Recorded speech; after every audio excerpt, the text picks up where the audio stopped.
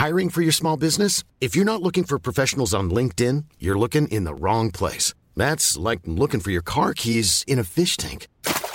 LinkedIn helps you hire professionals you can't find anywhere else, even those who aren't actively searching for a new job but might be open to the perfect role. In a given month, over 70% of LinkedIn users don't even visit other leading job sites. So start looking in the right place. With LinkedIn, you can hire professionals like a professional. Post your free job on linkedin.com/people today.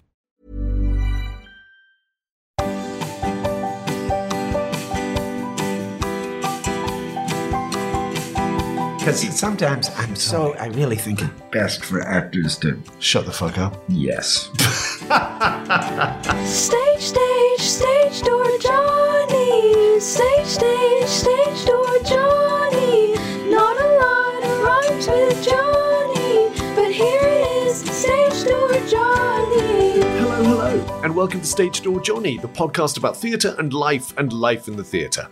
I'm Jonathan Cake, and my guest this week is an American legend. He is the extraordinary Willem Dafoe. Now, you know that Willem is one of the world's greatest and most distinctive screen presences. He's been acting in movies for 30, possibly nearly 40 years. He's got 4 Oscar nominations. Why hasn't he won an Oscar? Come on, Academy. Get on with it. Well, what you may not know is that for the best part of 3 decades, Willem went to a performance space in downtown Manhattan and worked for an avant-garde theatre company called the Wooster Group. Legends of the art scene downtown from the mid-late 70s all the way through to the present day. They're still going. Willem is no longer with them, but he has given the best part of 30 years, as he says in our chat, on a day-to-day basis, from acting and devising in these extraordinary pieces to cleaning the facilities. It really wasn't a vanity project for a movie star for him. It was his primary love. He fell in love with the presiding genius of the company, a woman called Elizabeth Lecomte, and together they had this extraordinary creative partnership that was a long way from the mainstream of theatre, which I suppose most of my guests have sort of occupied a more traditional theatre space. But what Willem and the Wooster Group were doing for those years was something much different. It's quite hard to define it, as you'll hear in our chat. But labels like avant-garde and non-narrative theatre and non-naturalistic theatre are often thrown at them. He's no longer with the Wooster Group. He's no longer with Elizabeth Lecomte, but he continues to make these beautiful and very, very challenging theatre pieces with doyens of the unconventional theatre like Richard Foreman and the great Robert Wilson. Anyway, we met the beginning of this month on a cold but beautifully clear Roman afternoon. We were in the countryside just outside Rome on Willem and his wife Giada's farm.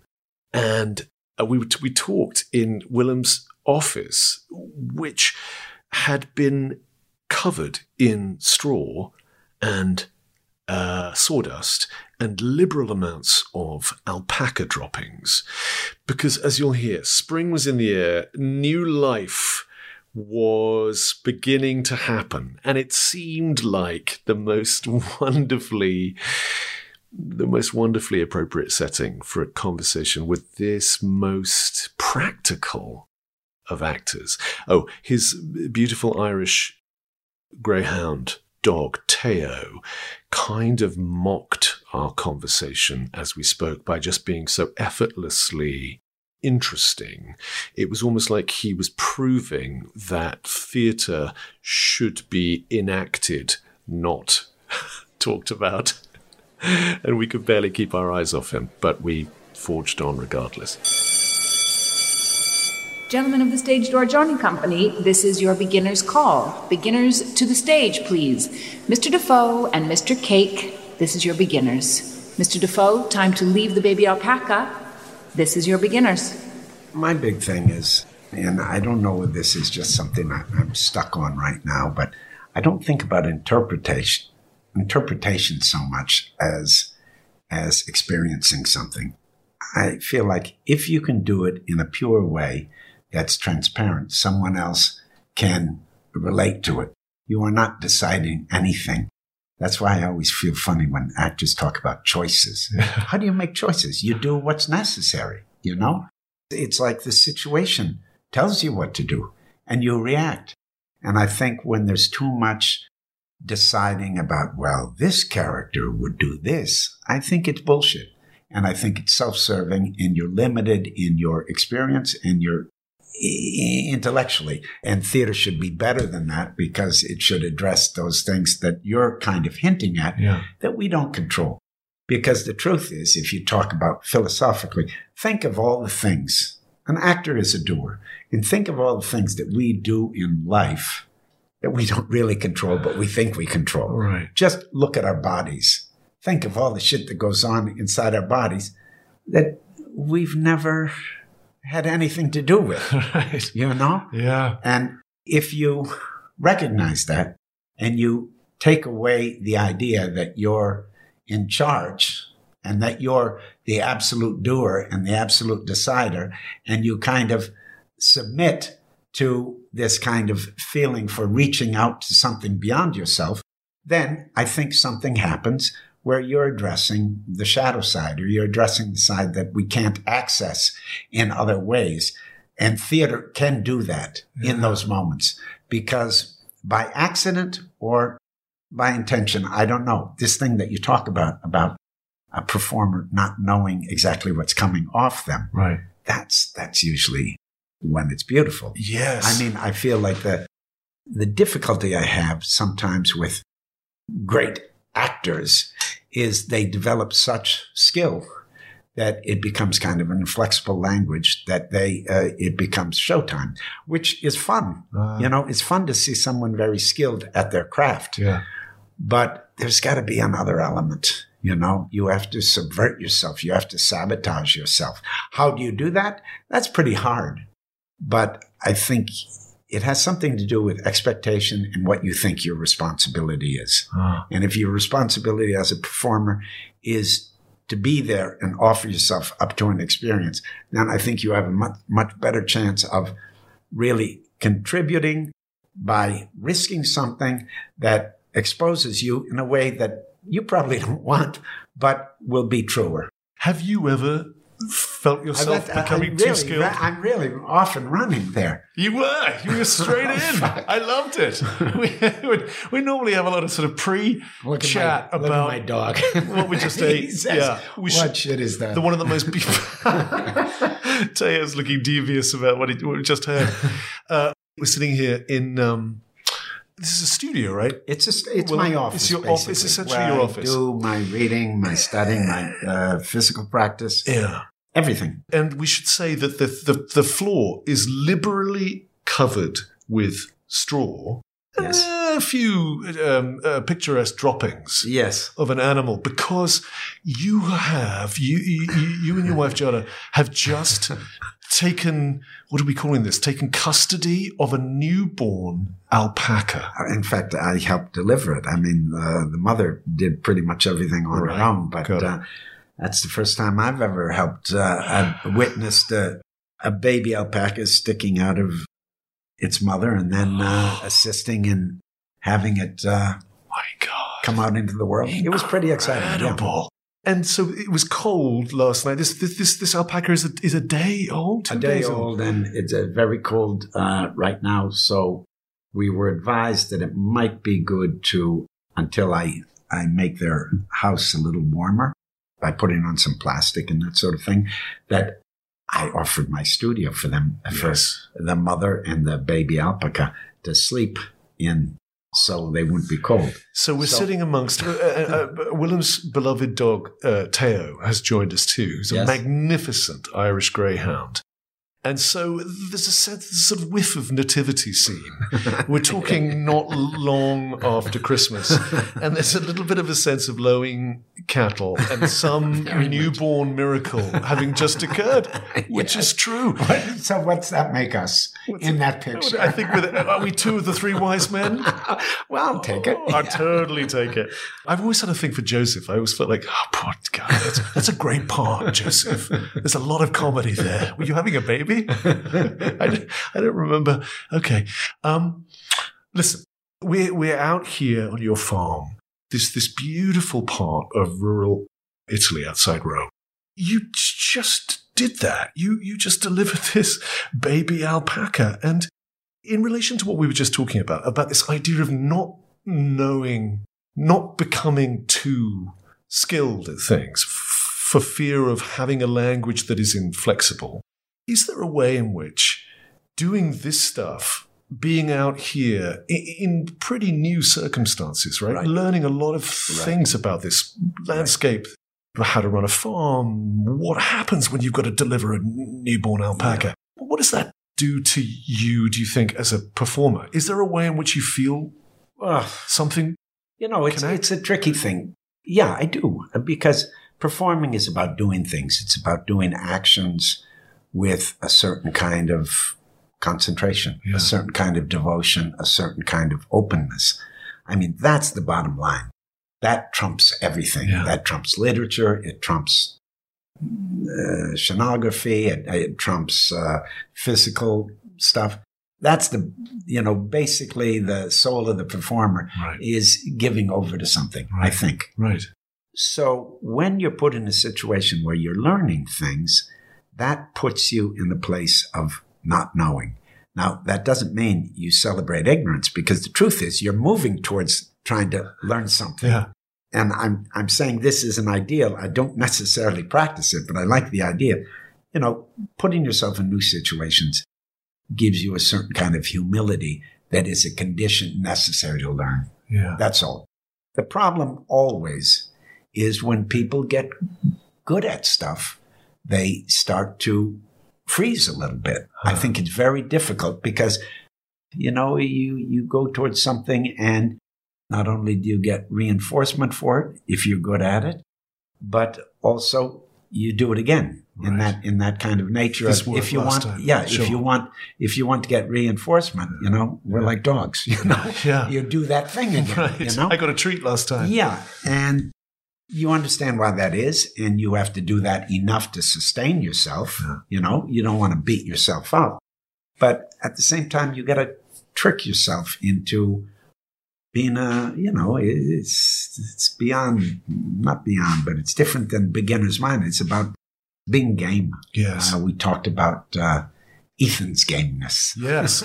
Yes, we were just talking about a friend of the podcast, Ethan Hawke, and a previous episode I did with Willem's old friend and collaborator, Ethan Hawke, and talking about Ethan's extraordinary passion for the theatre particularly, but for all his enthusiasms are so kind of atomically, deeply felt. There's something glorious about being in that state of sort of appreciation. You talked about some actors getting too skilled and being inflexible. Because I'm blessed. I'm not skilled at anything. No.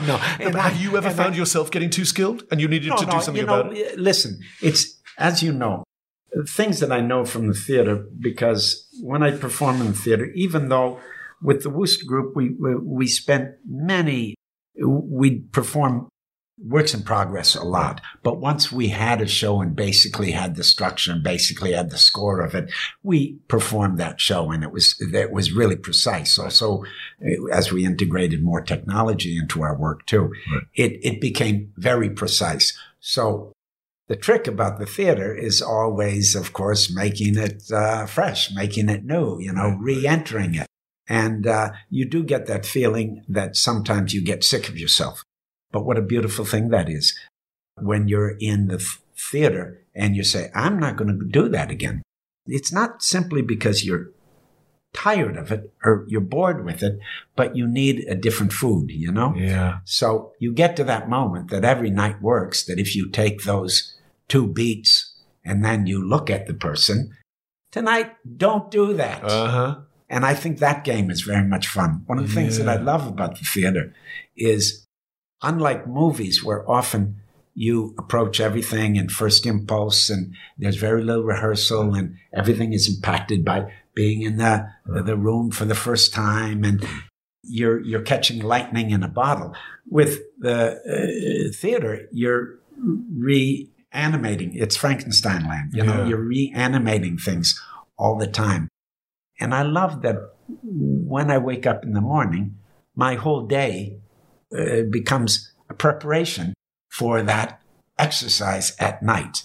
And that gives you real direction and a real sense of usefulness and gives you a beautiful way of living your life, not for show, but where the theater becomes a form where you can live in this super focused way. Do you ever feel like... Does that sound... that sounds completely persuasive and very familiar. Okay. That business of your whole day being subjugated really to the thing you're about to go do in the evening. Yeah. That's why I've always felt that even if a theatre piece only lasts for, if you're in performance and only lasts for 2.5, 3 hours, whatever it is, it feels like a job for a grown-up. Do you know what I mean? In a way that I've struggled to find filming, even on the most, absorbing and intense pieces. I don't know. It feels more infantilizing to me in some way. I don't quite relate to that, but I will say that because there's something different. Because when you're in most of my work has been with a company, and I was with this company that was a true company.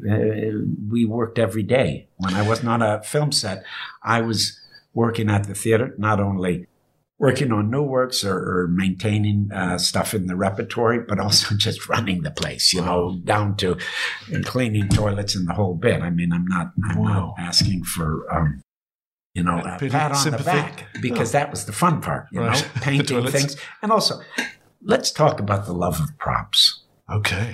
Let's talk about the love of props. I mean, I come from a tradition where the things I handle and the things I do are my responsibility. And one of my favorite things to do, and maybe this reveals something embarrassing about my personality or something, but I love doing a strong physical warm-up and then setting my props. Yes. Because it's like you're a magician, setting out his tricks.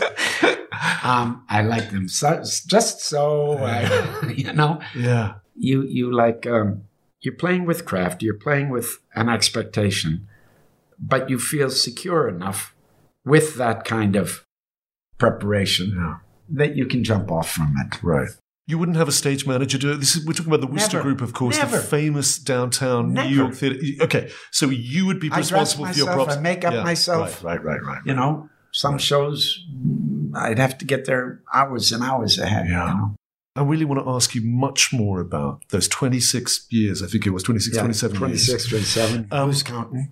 Who's counting? I mean, it's a lifetime. It's a lifetime. And as you said, to be doing it every day, I really want to ask you more about that.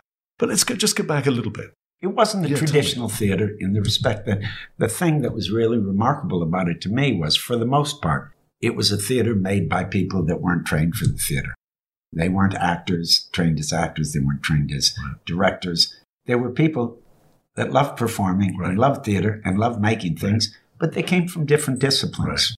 Some were actors. I was kind of like a kid that didn't have a specific ambition, but always loved performing and performed when I was younger, just amateur-wise, but for pleasure, But most of the people really came from different disciplines.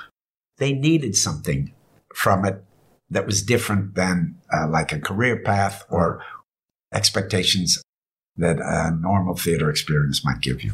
So you come from the Midwest, from Wisconsin. Mm-hmm. You find yourself in New York in like aspiring actors in the mid-late 70s, 75, 76. Yeah. And how do you gravitate to that downtown theater scene? How did you physically find it? I ask myself this question, but I think I know the answer for once. I had some experience working with a group in Milwaukee, Wisconsin, actually. And it was people of ex-students of the university there and some faculty there that were making theater pieces. But they were written. They were still basically plays, but they were very adventurously staged. And also it was a company-run space. Right. So it was that introduction to the theater. And when I was there, in the lobby of our theater was a very good small press bookstore. And it was there that I started reading about Artaud. It was there that I started reading about Grotowski. It was there that I started reading about Bob Wilson and Richard Foreman. So these people were like in another world. Yeah. But I was very turned on, and it sounded like what they were doing sounded like something that I was interested in. Now, having said that, basically I finished my time with this company. It's time to move on because I'm ambitious and I want to go to Mecca, New York. Sure. And I think I'm going to pursue a traditional theater career, even though I've never really done that. And then I get around, and it's almost a social thing. The people I'm hanging out with aren't doing that. The people I'm interested in are going downtown. The people that are there are taking me to loft performances. They're taking me to dance performances. I gotta stop. Do it. Hey, no, Dale. This is we totally can edit this, but what's also good about it is feeling like there is a sort of theatre piece happening right next to us, which is Teo. This could be squat theater. Teo and the Straw. It's great. Yeah. This could be a performance. Definitely. It really could. It could. This could absolutely actually take away this literally. Wall, put some chairs. Totally. Up. We got something. We're slightly letting Teo down, and Teo is way more compelling. Yeah. Well, we know that. So it's a social thing. Who did you want to hang out with? You're 21, 22 years old, and you want an exciting life. And you grew up in Midwest with no spectacular education. You've traveled some, but nothing spectacular. Right. And you want to face the world, Yeah. So where do you go? First of all, you grow up middle class, but you're on your own. You have no skills. You have really very little training. So you fall about 3 social classes. And even though we don't talk a lot about class in America, I'm living in a bad neighborhood. Right. I'm meeting people that have a totally different background than me, both high and low, both criminal and, saintly. These people are feeding me new information about the world, the world that they come from and the world they aspire to. And I get all turned on. So why the hell do I want to go back to my Wisconsin idea of being on Broadway or something and having a career in the theater? So I think that's kind of bullshit, this thing about headshots and, tap dancing and all that shit. I think, I just want to have adventures. I want to have the most fun, interesting, compelling life possible. So I find these people in these little places doing loft performance. Do you remember the first loft performance? Was there a particular defining one that you saw that really grabbed your attention? No, but Worcester Group was very important. I mean, I remember seeing Rumstick Road, even to the degree that I saw Rumstick Road. And at one point, the director, because it happens in an upstairs space, very tiny space, very beautiful space, and this woman gets up right before the show, goes over to the wall and flicks the switch, which turns out the general lighting because it's just a big room. Right. And I think, who's that? And that ends up being the director. That's who I followed for 27 years, and I worked for 27 years. But part of that was, who is that woman? And then once I met her, I found the way that she was working and her stake in what she was doing was so personal and so curious. The curiosity was alive. This was not a career-minded thing. And when you're 22, at least for me anyway, it was just be able to have a roof over my head and be living in New York City. It was a very exciting time. So intoxicating. Was Liz Lecomte, who was the person you saw flick on the light? Yeah. Was she in Rumstick Road too? No, she directed it. She just directed it. And Spalding was the principal Spalding Gray performer. And his kind of performing was very deadpan, I wasn't particularly into him, but I was into the piece. Right. So I often think, when I think about that particular time in New York, late 70s, early 80s, punk, new wave, a little bit later, the birth of hip hop and visual art and dance and those lines of Wordsworth. Bliss was it in that dawn to be alive, but to be young was very heaven. I mean, it must have felt like that, mustn't it? When you to be young in that creative ferment? I'd like to be careful because, it's easy to romanticize that time. And I will say I was aware of that, but I wasn't living that. Okay. Because I was with this shitty little theater group working every day, you know? Right. Getting up, doing my physical practice, Right. and going and cleaning the toilets, dancing for 3 hours, and then sitting down, smoking coffee. Smoking I love the cigarettes idea of and drinking. smoking, yeah. We could smoke coffee, Sure. I suppose. There's all sorts of things being smoked. But, sit around, talk some bullshit, give us some challenges, give us some homework, get it on its feet. Right. And one of the keys about the Worcester Group is we were always making, when we'd rehearse, it would be as if we were performing that night. There was no waiting, you know? There was no, that'll come later. Give me a moment to get better at that. It's like, no. We're concerned with what's going on, you know? So you devise a thing that day and you'd say, come see it tonight? Yeah, sometimes. God. Sometimes. How amazing. Yeah, no, it was really fun. Why were you dancing for 3 hours?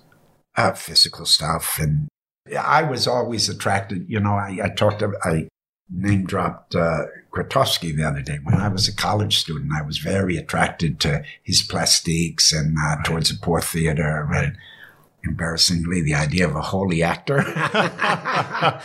but you know, I thought this matters. This is important. This is something to do in your life. Yeah. And you know, it's all romantic and it's all kind of half understood. I can't really say that I truly understood, but it was sexy to me. Yeah. And when you're 22 years old, particularly, that's what's driving you.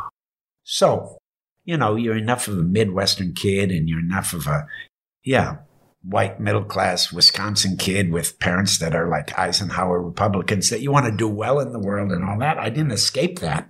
So that was somewhere in the back of my head. But in practice, that was very far away from me when I was in New York in those early days. And it was practical. So you didn't have a chance. Of course, no one living through an era ever thinks, Christ, how amazing. I guess what I want to say is, it was out there and it was happening. Yeah, okay. But I wasn't taking part in it. Okay. Necessarily. Really? It was only later. He was too busy when cleaning the the Worcester toilets. Group got some sort of profile or I got some kind of profile that I started to know these other people that were doing things and we were doing kind of cross-fertilizing. And we started having really great dancers working with on pieces or really great writers or a filmmaker, you know. Then it got really interesting. Right. But really at the beginning, we were just a bunch of idiot kids trying to make something. We didn't have money. We didn't have time. Right. You know, I did grow up in that area where kind of punk exploded, and I was interested in that. But at the same time, I've been to the CBGBs tons of times, but I wasn't hanging out there. Right. I wasn't really connected to that. I wasn't living that lifestyle. I was living a very not regimented, but, you know, I was like a factory worker. Sure. Yeah, right. It sounds exactly like that. But was it pretty tribal too? Meaning, was it a kind of an ideological divide? The idea is that it was a collective, but we also had a very strong director. But the idea was basically that everybody participated, but you find out very quickly that some people are good at some things and not so good at other things. Right. And the truth is we always had a very strong director. Right. But in principle, everybody was helping make the piece. Right. But really it was more about the director steering us into situations where she had a very good nose for making things that either challenged people or set them up in a situation where they could do something that they really loved to do.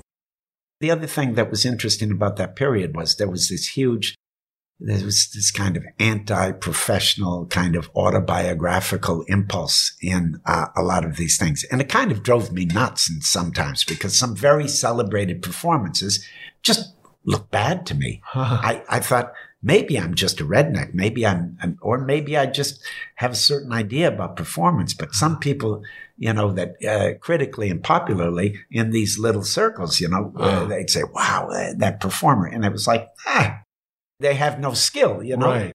They weren't fun to watch, you know. Right. And the autobiographical thing, maybe this has something to do with how I grew up. And the biggest punishment when I was a kid was if my parents wanted us to, you know, fall into line, they'd say, I think we got a problem here. We're going to send you to Dr. Keene. Dr. Keene was the local psychiatrist. Okay. that you did not want to do, because if you went to the psychiatrist, you'd go down that rabbit hole and you'd never come out again, right?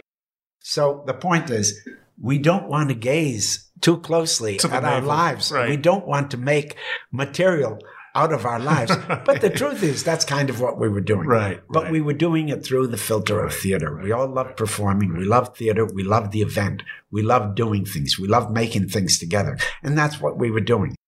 And that's also, I mean, I'm kind of loath to kind of explain what Wooster Group was doing or is doing, because it's a lot of things. But, you know, people talked in terms of deconstruction of text. Yeah.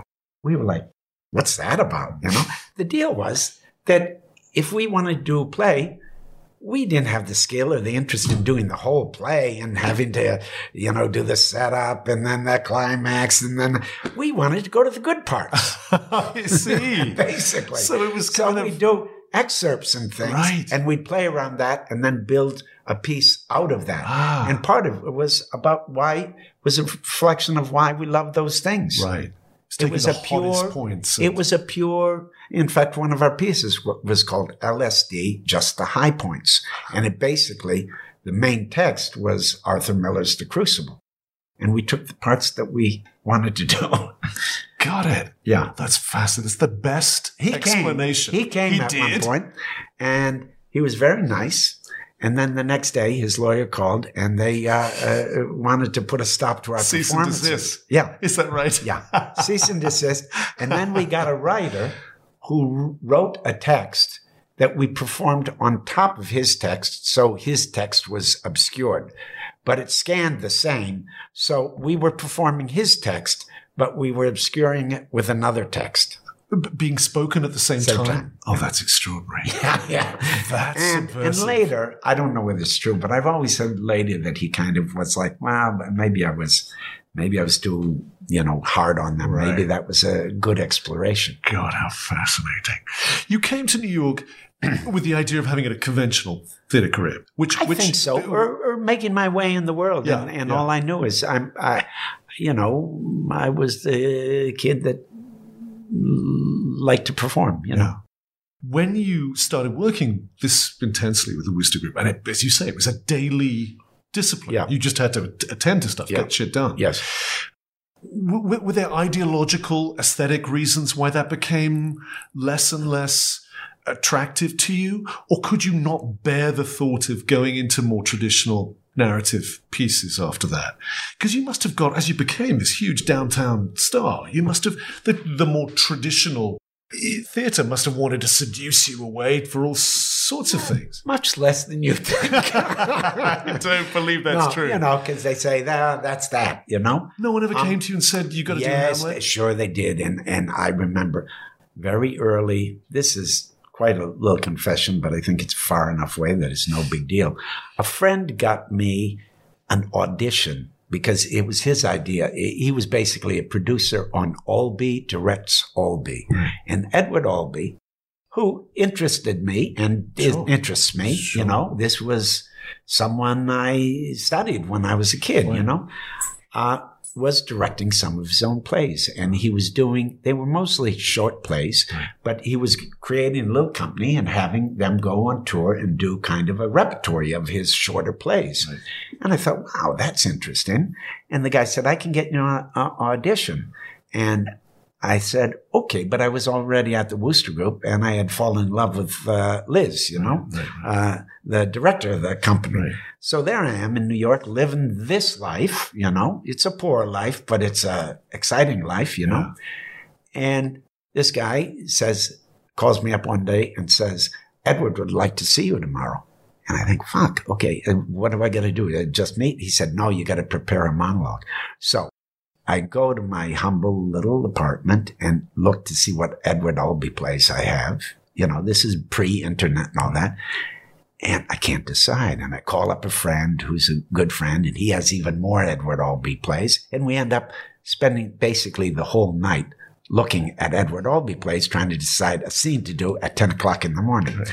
So somewhere around 2 o'clock, I kid you not, maybe early, but this was a whole day affair, I said, I can't decide. Why don't I do the classic Jerry and the Dog monologue from Zoo Story? Yeah. So I go to whatever it's called, Schubert Way or whatever, and go to an office.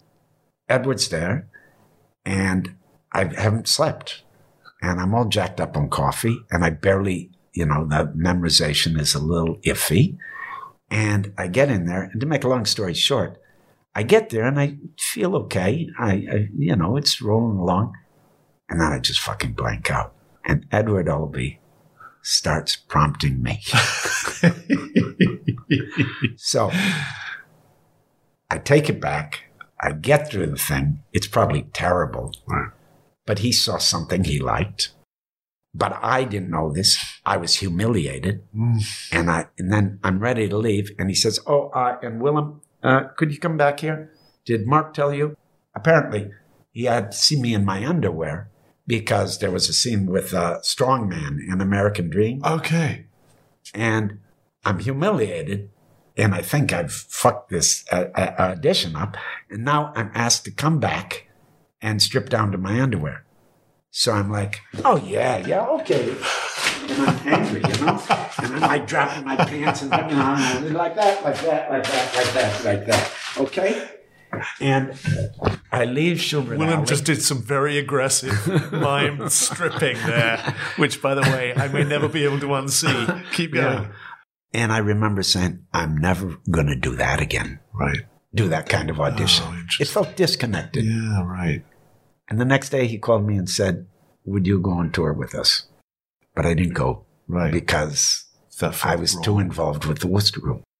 But also something had happened in that. You felt there was a transactional thing in that moment which didn't but feel I'm good enough to you? of an optimist that I can separate that out. Okay. I was quite flattered that he, even as I bombed, he wanted to do something with me. And whether that's right or wrong, I don't know. Right. So I considered heavily. And I thought, well, maybe this is my calling, That's the thing. When you're young, you're looking for your way to apply yourself. You're trying to find out what you're sort of meant to do. Right. And I thought it was some sort of performing, but you didn't know in what arena or why. So it never became a sort of ideological aversion. You thought, you never felt that theater doesn't work for me. Sometimes. Okay. I mean, I feel like there's, the one thing I learned, and maybe this is so boringly obvious, but the thing I learned I learned lots of things at the Wooster Group. The Wooster Group informed me, and then went deeper with work with Richard Foreman, Romeo Castellucci, and Robert Wilson, because they were all, Wooster Group was influenced by those people. Right. It's about doing and making things. It's not about showing and telling things, because I always feel like the theater, it's not a fair thing. The audience is there. They want to see something, and the actors or the playwright or are dumping stuff on them. Right. You got to be there with them, or you got to risk something. You've got to put something out there that you don't know what it is. If you're an actor, you can do that. Maybe not as a director or a playwright or something. But in these performances, we knew what the structure was, but the inside of it, we didn't always know. Right. It's like Robert Wilson famously said he's never told an actor or asked an actor what to think. Right. I think that's interesting. Yeah. No, I've said it before, but the pleasure is the pleasure of being a dancer or an athlete. It's about doing things. And maybe that's limited. And maybe I'm missing a whole aspect. But for me, an aspect of performing or acting that's important. But for me, one thing I do know is when I connect with an action, you get a superhuman concentration and you have a kind of open-heartedness and open-mindedness that's almost impossible to get in life just because it's framed, The expectations and intentions are not what it's about because you're in it. All that stuff drops away in a funny way. Right. I'm Sandra, and I'm just the professional your small business was looking for. But you didn't hire me because you didn't use LinkedIn Jobs. LinkedIn has professionals you can't find anywhere else, including those who aren't actively looking for a new job, but might be open to the perfect role, like me. In a given month, over 70% of LinkedIn users don't visit other leading job sites. So if you're not looking on LinkedIn, you'll miss out on great candidates like Sandra. Start hiring professionals like a professional. Post your free job on linkedin.com/people today. Confidence starts with loving who you are. And when your skin feels nourished and glows on the outside, you naturally radiate confidence from the inside. Give your skin a glow up with Osea's clinically proven Mega Moisture Duo. This ultra-hydrating body care features two of Osea's best sellers, Undaria Algae Body Oil and Undaria Collagen Body Lotion. These seaweed-powered heroes use skincare-level ingredients normally reserved for your face for results you can see and confidence you can feel. Osea has been making clean, clinically proven seaweed-infused face and body care products for over 28 years. This luxurious skincare is vegan, cruelty-free, and climate-neutral certified, so you never have to choose between your values and your best skin. Glow from the inside out. Get 10% off your first order with code GLOW at OseaMalibu.com. That's OSEA Malibu.com, code GLOW.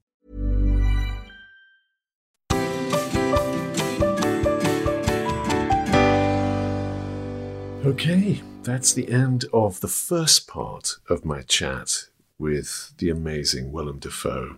What about staying up all night to study for an audition with Edward Albee, blanking in front of Edward Albee, being prompted by Edward Albee, then asked to drop your trousers for Edward Albee? That is an actor's story. Please join me for the second part of my chat with Willem. We'll hear what he thinks, what goes through his mind every time he throws out his yoga mat of a morning. We'll hear how the theatre has affected his acting in movies and his movie career. We'll hear why actors should sometimes just shut the fuck up, and why also they shouldn't. And who said, and this is a disputed idea, who said, "That'll do, pig"? Please come back and join me for the second part of my chat with Willem Dafoe. Stage, stage, stage door Johnny.